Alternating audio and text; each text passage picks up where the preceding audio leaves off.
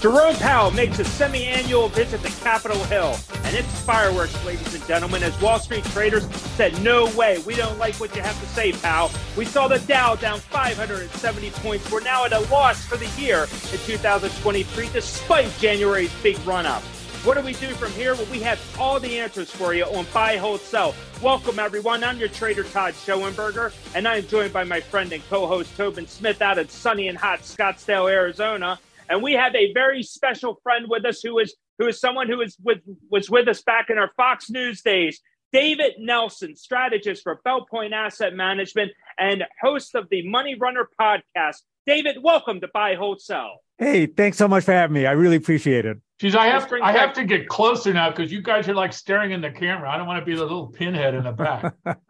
Well, this brings back so many memories. I mean, this is like back in the B&B days, and I don't want to say the name because I don't want lawyers giving me a call. But I feel like I'm in the green room. Yeah, exactly. But Those were some great memories and some fun times. But David, I mean, you've been in the markets for some time now. I got to say, I mean, big sell-off, but was it a big surprise? Powell talks about inflation, saying he still wants to hit that 2% target. We expected probably more interest rate hikes, yet Wall Street said no way. We probably should have. And, every so often, Powell's got to step up to a microphone. He's got to splash some water on our face. I think what we learned out of all this is that we're still hostage. We're a hostage, hostage investors to the Federal Reserve. Yeah. And we have so many things to deal with. You look around the planet, every corner of the planet is still a geopolitical hotspot, but the risk-free rate really matters. And Jerome just reminded us of that today. Todd, yeah. I got to tell you, first off, it's great to see David. When he was first on the Bulls and Bears show, he actually had hair down to his shoulders and he tied it in a bow tie. I had cut it off by that time. Oh yeah, all right. Well, there was a time in my life I had a real life. Yeah, he was the only rock and roll star who ever became a star money manager that I know of, and so it is great to see him. Now, if David wasn't so busy, he probably would have been. I need to get you on our mailing list, by the way, dude. Todd, what is it? I'm now the Mr. Broken Record. Yes, 10 million jobs for every 5 million people available. Yeah. Here's the one that got me today. I've tried to do. I have this spreadsheet now of all the possible breathing human beings who could work in the United States and all the jobs that are available. 1.8 million people from 2020 at age 62 went on Social Security. We've never had anything like that in the modern age. To pull your Social Security at 62, assuming that they're not exactly high income workers, it means they would have to work, I would think, but yet they're not. Then we have another 1.8 million doofus 18 to 29-year-olds who are not working. Yeah. They're not out on the labor force. They're not injured. They're not on disability, et cetera. They're just living downstairs, smoking bongs and playing video games. So there's almost 3 million there that are missing from the service industries. So how on earth, finally, Powell said basically what he has to say. By the way, the Cleveland Fed put a report out on Monday that if you look at the last paragraph and you haven't fallen asleep yet, it says, quote unquote, the only way that the American economy could cool down enough to get to a 2% PCE core rate would be with a recession. And that was the first time I've seen that from anybody who actually spoke the truth and not Fed speak malarkey. Well, the market's actually predicting that. I mean, right now, if we don't get a recession somewhere on the tail end of this, it's going to be the first time in a half century that a yield curve this inverted got it wrong. I mean, the Fed always goes too far. And the problem that I have with the Federal Reserve is really this. They don't take into effect the lag effect. And even one of their own members, Atlanta Fed President Raphael Bostic, he wrote a paper on this last November. And it stated that it takes about 18 months to 2 years for the rates to wash through the system. We're not even a year into this. So what's going to happen, when we keep hiking, they finally get to their 2%, but they're going to bury the economy along with it. Well, also, let's also not forget that, I first off, David, I get pissed off at these historical references like the 80s, 90s, 2000, and particularly the last 3 years have anything in common. Yes, it's the United States. Yes, we have an economy, but we've never come out of a pandemic, a post-pandemic, a World War III. And then Fed hike rate. So when you say, well, the calendar says that the stocks are supposed to be going up the first 3 months of a presidential year, really? Did that ever happen after a pandemic? So it's like people like this. No. Denial is not a strategy. And finally, today was interesting that he actually said the words that people were saying they were not going to do that. Remember what 3 weeks ago, David, wasn't the narrative? Well, we're going to have that pivot in September, October. They're going to start cutting rates. How is that possible? Yeah. Well, you're not hearing that any longer for a number of reasons. But I think that's what's so dangerous right now is that you had that narrative that was out there about this pivot, and it was almost as if the Fed took that and felt the pressure to say, okay, let's start hiking 25 basis points. And the idea was just one more rate hike, which was going to occur at the March 21st, 22nd meeting. Then Goldman Sachs comes out and says, nope, you're going to have 3 more rate hikes. And then you start hearing the chatter saying no rate cuts at the end of this year because there were so many that actually suggested we were going to have rate cuts in the fourth quarter. Now there's a speculation we're going to see rate hikes for the rest of this year and start talking about rate cuts. We're so far beyond that story. That's probably a story well deep into 2024. 6% terminal rate. If you do the math the way I do it, and I do excellent math, is the only way that you destroy enough jobs so that service wages and shelter costs would come down, because shelter wages and service prices are 56% of all the PCE index.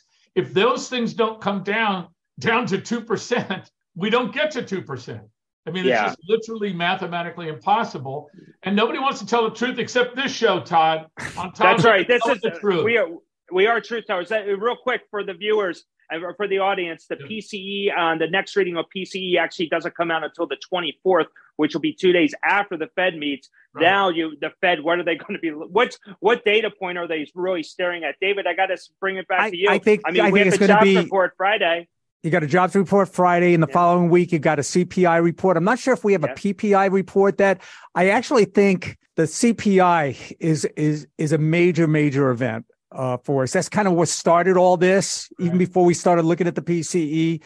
And we've done a lot. I mean, if you think back where the CPI was last year, and we're down to about 6.4 was the last reading, but going from 6.4 to 2. I personally don't think we get there. I think somewhere along the line, the Fed is going to learn to live with something like 3, or somewhere between 3 and 4.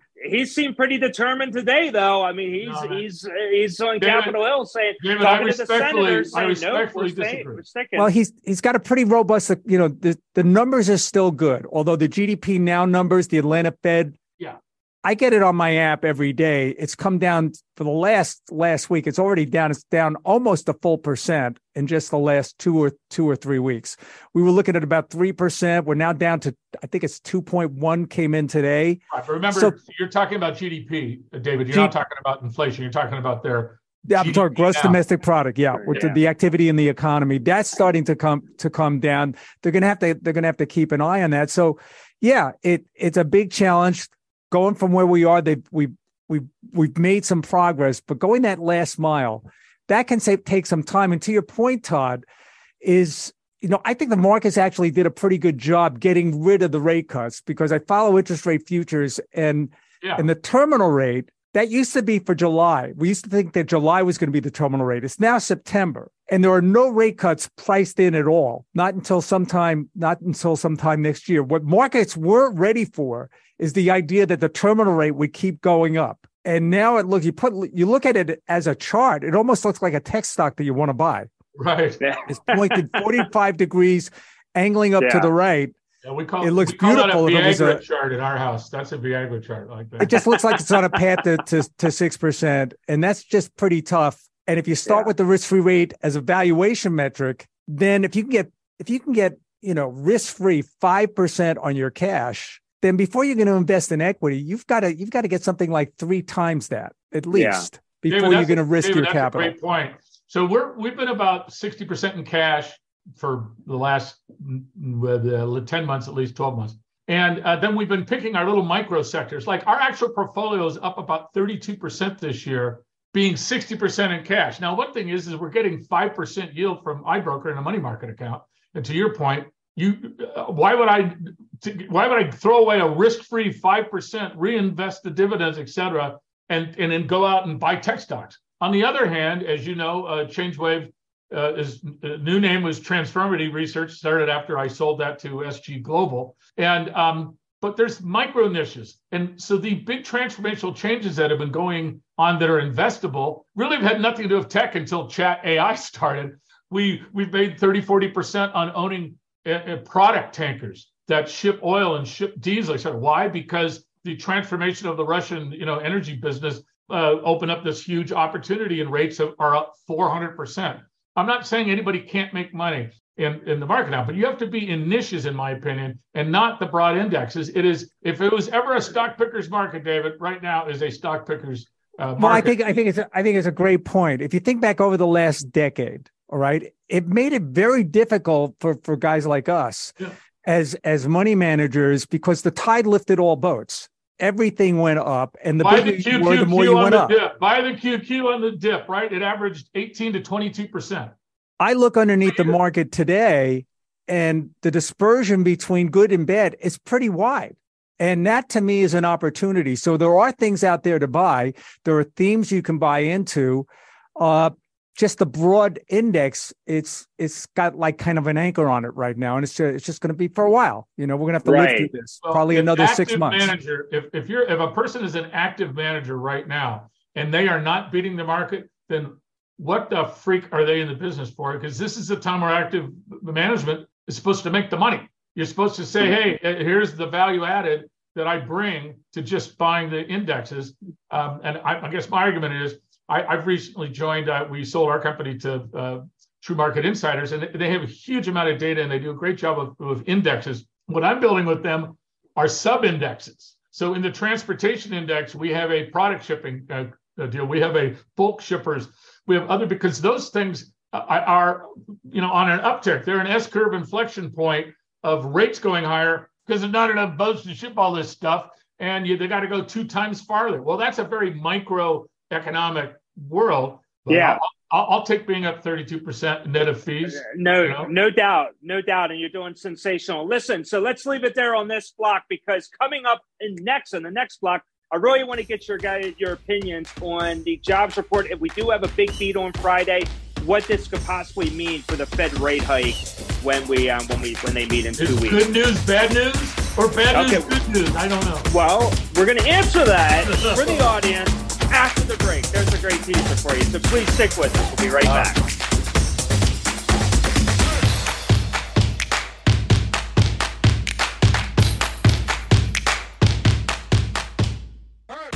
Buy, hold, sell, brought to you by Crosscheck Management.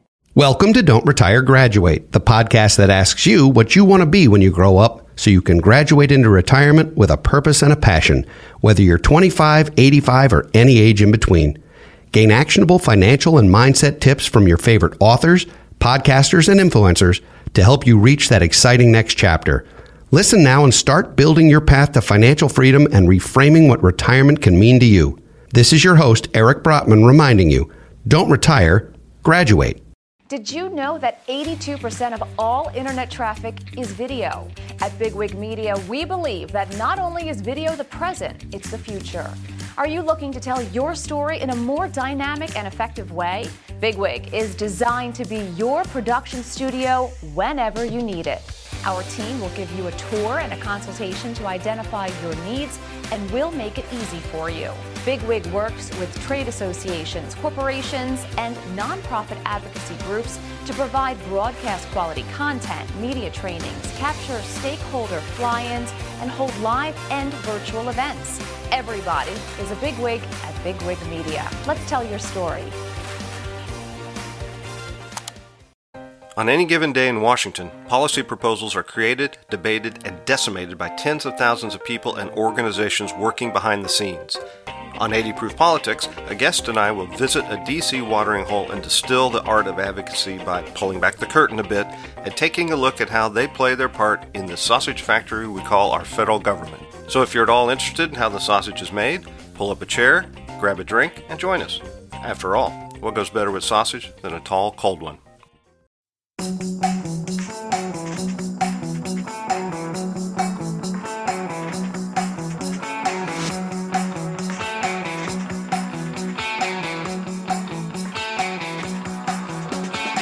Welcome back to Buy, Hold, Sell. So today was a big off day after Jerome Powell's comments to the Senate Banking Committee on Capitol Hill. We saw the Dow down over 570 points.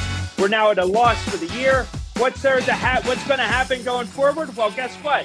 Chairman Powell has another day on Capitol Hill tomorrow, so we will see. Plus, we have the upcoming jobs report to talk about. And speaking of with that, David, I want to go back to you on this one because on that jobs report, the consensus on Wall Street is 225,000. Last month or January, we had 517,000. We had Gina Martin Adams from equity strategist from Bloomberg on the other day. And one thing I pointed out to her was 225,000 is still an eye-popping number, especially in a recessionary environment. If we beat that number and we see the market slide even further, will this force the hand of the Fed in 2 weeks to actually raise maybe a little bit larger than the 25 basis points that's expected? Almost anything can happen with these guys. I think the number's got to get down to about 100,000 on a sustainable basis. Anything more than that, you got a problem. And the Fed understands that. They want to see it somewhere. They don't want to see it go negative, but they don't want to see it much above 100,000. Right now, you said it was 225. I hadn't seen that. You get another number like 400 to 500. Oh, wow. Yeah. That would be a real negative for stocks. And then you got a CPI report literally a couple of days after that. So yeah, look, there's no shortage of bricks in the wall of worry. Well, yeah, you got that right. Todd, the other thing, it's somewhat, I know this is again a little bit in the weeds, but January had a bunch of seasonal changes that we've never had before.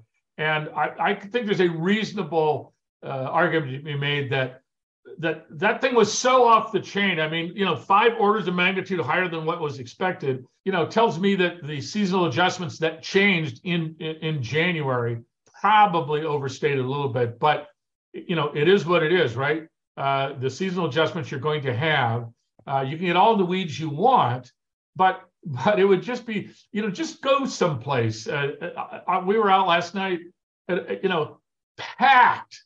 There was it's a place that's within walking distance of our home area. Every restaurant on a Monday night was packed. There was no Monday night football. Nothing going on. There's nothing going on. But talk to friends, so on and so forth, saying, "I just got off a boat. Holy Christ, the thing was packed. I just got out of Hawaii. We missed this flight because no one like me actually works except for me. All my friends are out freaking spending the money and." No, it's that way too here, Toby. I walk into the restaurants. I got to make a reservation 2 days in advance, even for Greenwich, Connecticut. This isn't like Manhattan. Yeah. It's a little busy here, but I suspect it's that way pretty much around the country. So the economy, there's fair amount of steam, and there's still a lot of liquidity out there, and there's still a lot of government cash that is sitting in people's bank accounts that they've got still got money to spend. Yeah, good point about that. So, David, you being the strategist at Belpointe Asset Management, you're a podcast host with the Money Runner. I mean, you're right there. You got the finger on the pulse of what's taking place in the markets.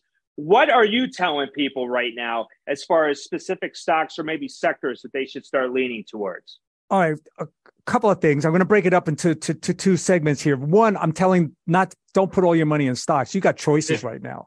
It used to be that there was no alternative. There are a lot of alternatives right now. And the first of them is cash. Right now, you can put money in a 1-year T-bill. You're going to get over 5%.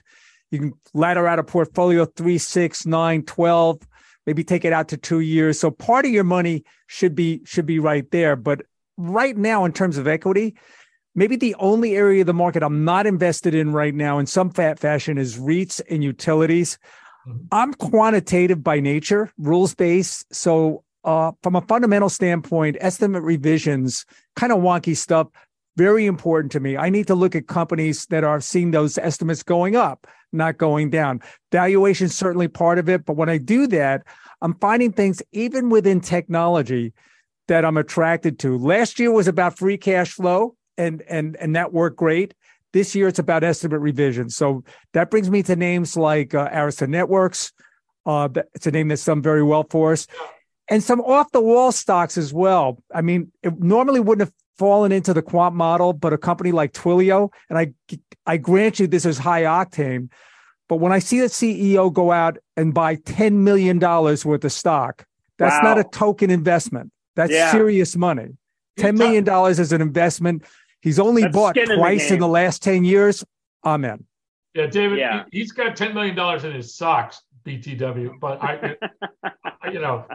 David, I'm with you. I find it intriguing that people are. Somebody brought in an account a couple weeks ago, and they had like office REITs. Are you kidding me? I mean, we have Blackstone now foreclosing on 6 different offices in New York and in DC and LA and so on and so forth. Of course, San Francisco, because they own the one that Twitter decided not to pay the rent on. And it blows my mind. And even apartment REITs, I mean, certainly at the high end, we're talking about, everything being busy. Obviously, there is a stratification in the United States that's gotten even larger, which is, remember, the top 10% pay 65% of all the taxes. The top 10% own about 80% of all the wealth. Top 10% is kicking ass. And Greenwich, Connecticut, and North Scottsdale, not so much Buffalo, Todd, are all, at the high end of the space. You get into the heartland is where we have a lot of subscribers and they're saying, man, if you're in the farm industry, one of the things we're buying now is farm, AGCO, Deere. I own AGCO.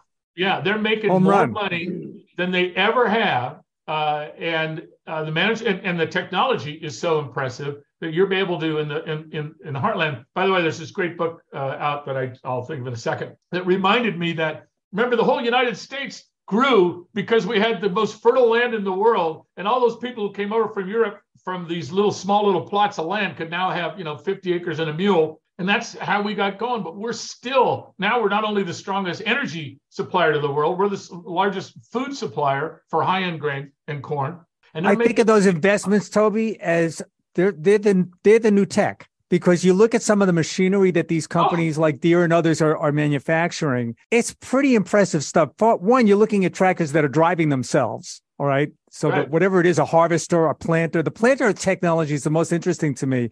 They've got it down to a science where they can determine to within very, very small measurements, how deep the seed is going to go.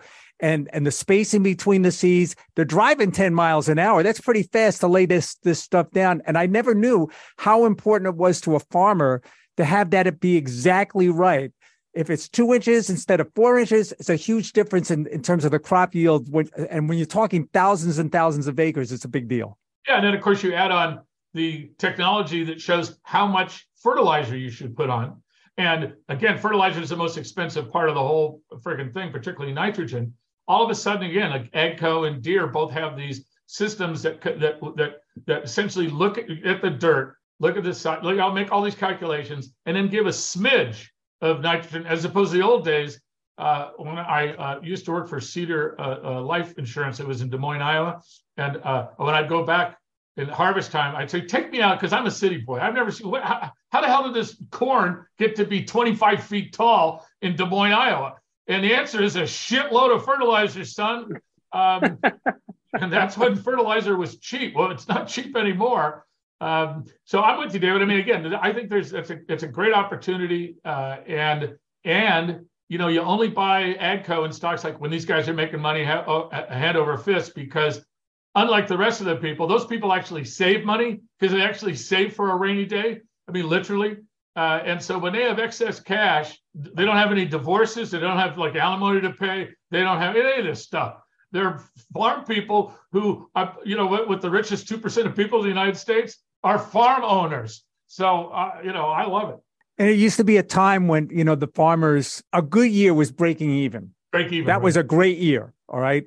Now they can make some really serious money because they're using science to make these things a lot better for all of us. Yeah, we'd be talking about AGCO on a sideshow.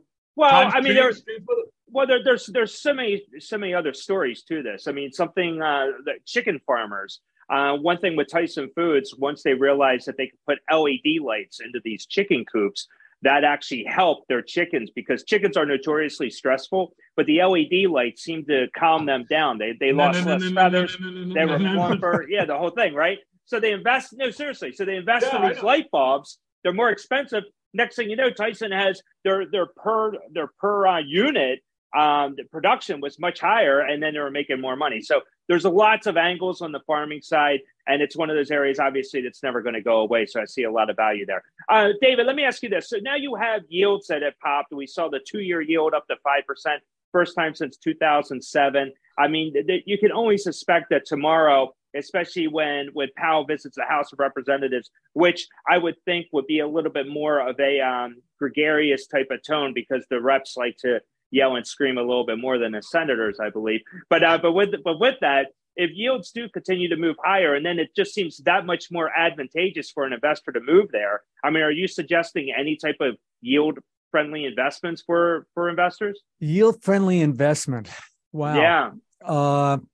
I actually think that you're going to have a major opportunity in bonds on the long end of the curve. Yeah. The 60-40 portfolio is going to come back in a very, very strong way. And, you know, we abandoned fixed income for the last decade because there's just no value there. But balancing out your portfolio with the longer end of the curve is going to be more attractive once this settles down, so that when we hit a recessionary environment, you're going to make some money on bonds to make up for the fact that you're losing money in your stock. So I actually think the 10-year is actually starting to get to an area that I find attractive. Well, Todd, you know, the other thing that's interesting to me is that I started in 1981, and people lost, this is a technical term, a shit ton on their bonds as interest rates went up, right? And did you go to Harvard? Did you go to Harvard to learn that term? Exactly. I wore suspenders when I was 11 years old. Okay, that's how I went. So in Europe, I mean, people forget that Europe is still the biggest buyer of our 10-year bonds, because their yields are so low and they have actual pensions that they pay people. They lost their tuchus, right? They lost their butts they were down 21% on bonds. So they're underweight bonds.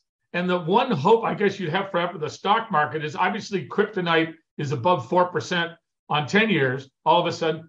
But these guys are going to be buying these bonds because they don't have to market the values. We'll get to in the weeds here. But there's a big demand if we can get to 4 to 4.5. And now they're going to buy bonds, which means the prices are going to go down. Yields are going to go down. You know, that's one hope I have, is when people can feel comfortable to go out and buy a bunch of bonds. I actually think that you're going to see a pivot point. I personally think the pivot point is around July. I don't mean that the Fed is going to wake up one day and start to cut rates. I think the pivot is from this sense. Right now, we're in an earnings recession. At best for 2023, you're looking at what we did last year. Mm-hmm. And it's likely something less than that. Mike Wilson is looking for 195. Consensus right now is still 223.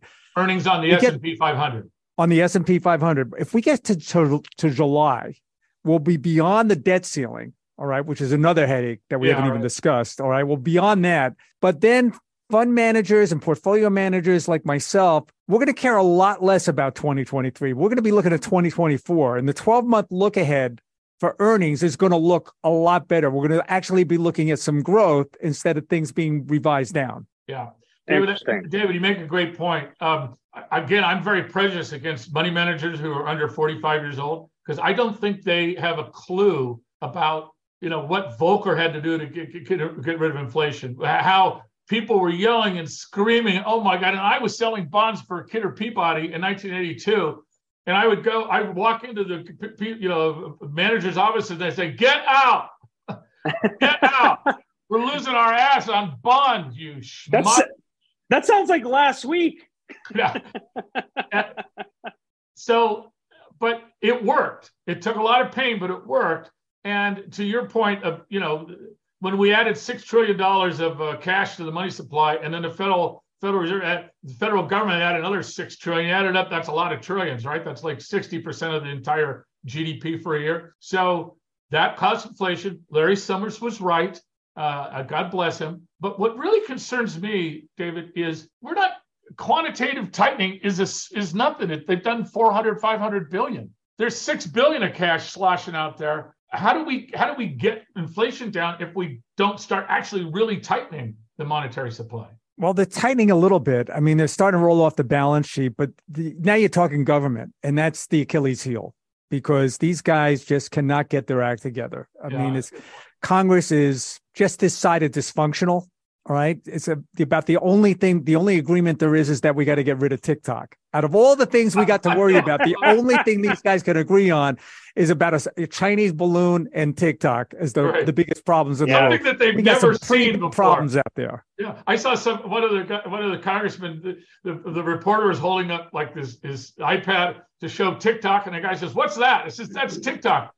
Oh, that's TikTok. Yeah. I thought he doesn't have any grandkids or kids, obviously. But by the way, if you want to learn something about stocks, go on TikTok. There are some experts there that really are slaying it. Yeah, well, the fact that our congressional leaders even need to have the discussion to get rid of TikTok because they are concerned that they might lose the under 30 vote is ridiculous. They're actually going to make that decision. Yeah, I saw that. Yeah, that's just awful. Yeah, I'm with you. Definitely is. So listen, we're going to leave it there, guys. So David Nelson, chief strategist for Belpointe Asset Management and host of the Money Runner podcast. We want to thank you so much for joining us today on Buy, Hold, Sell. We do hope to see you again very soon, and not as long as it's been since we last saw you on the last show on BNB. Thanks so much. Can't wait to come back. Absolutely. Great to see you, David. So on behalf of David Nelson and Tobin Smith, I am Todd Schoenberger. Thank you again for joining us for Buy, Hold, Sell. We'll see you again next time. Take care.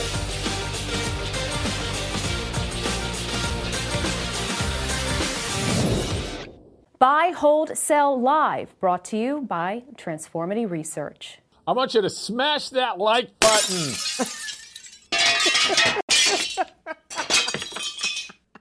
Hi, my name is Sarah, and I want to tell you about my podcast called Can I Offer You Some Feedback? I'm a business consultant and executive coach with over 20 years experience in change management, leadership development, and naturally providing feedback to high performers. My podcast is for those of you who have a complicated relationship with feedback, whether giving, receiving, avoiding, or seeking. Feedback is essential for our development. In each episode, you'll hear from real people across industries with their ideas, perspectives, and best practices on feedback.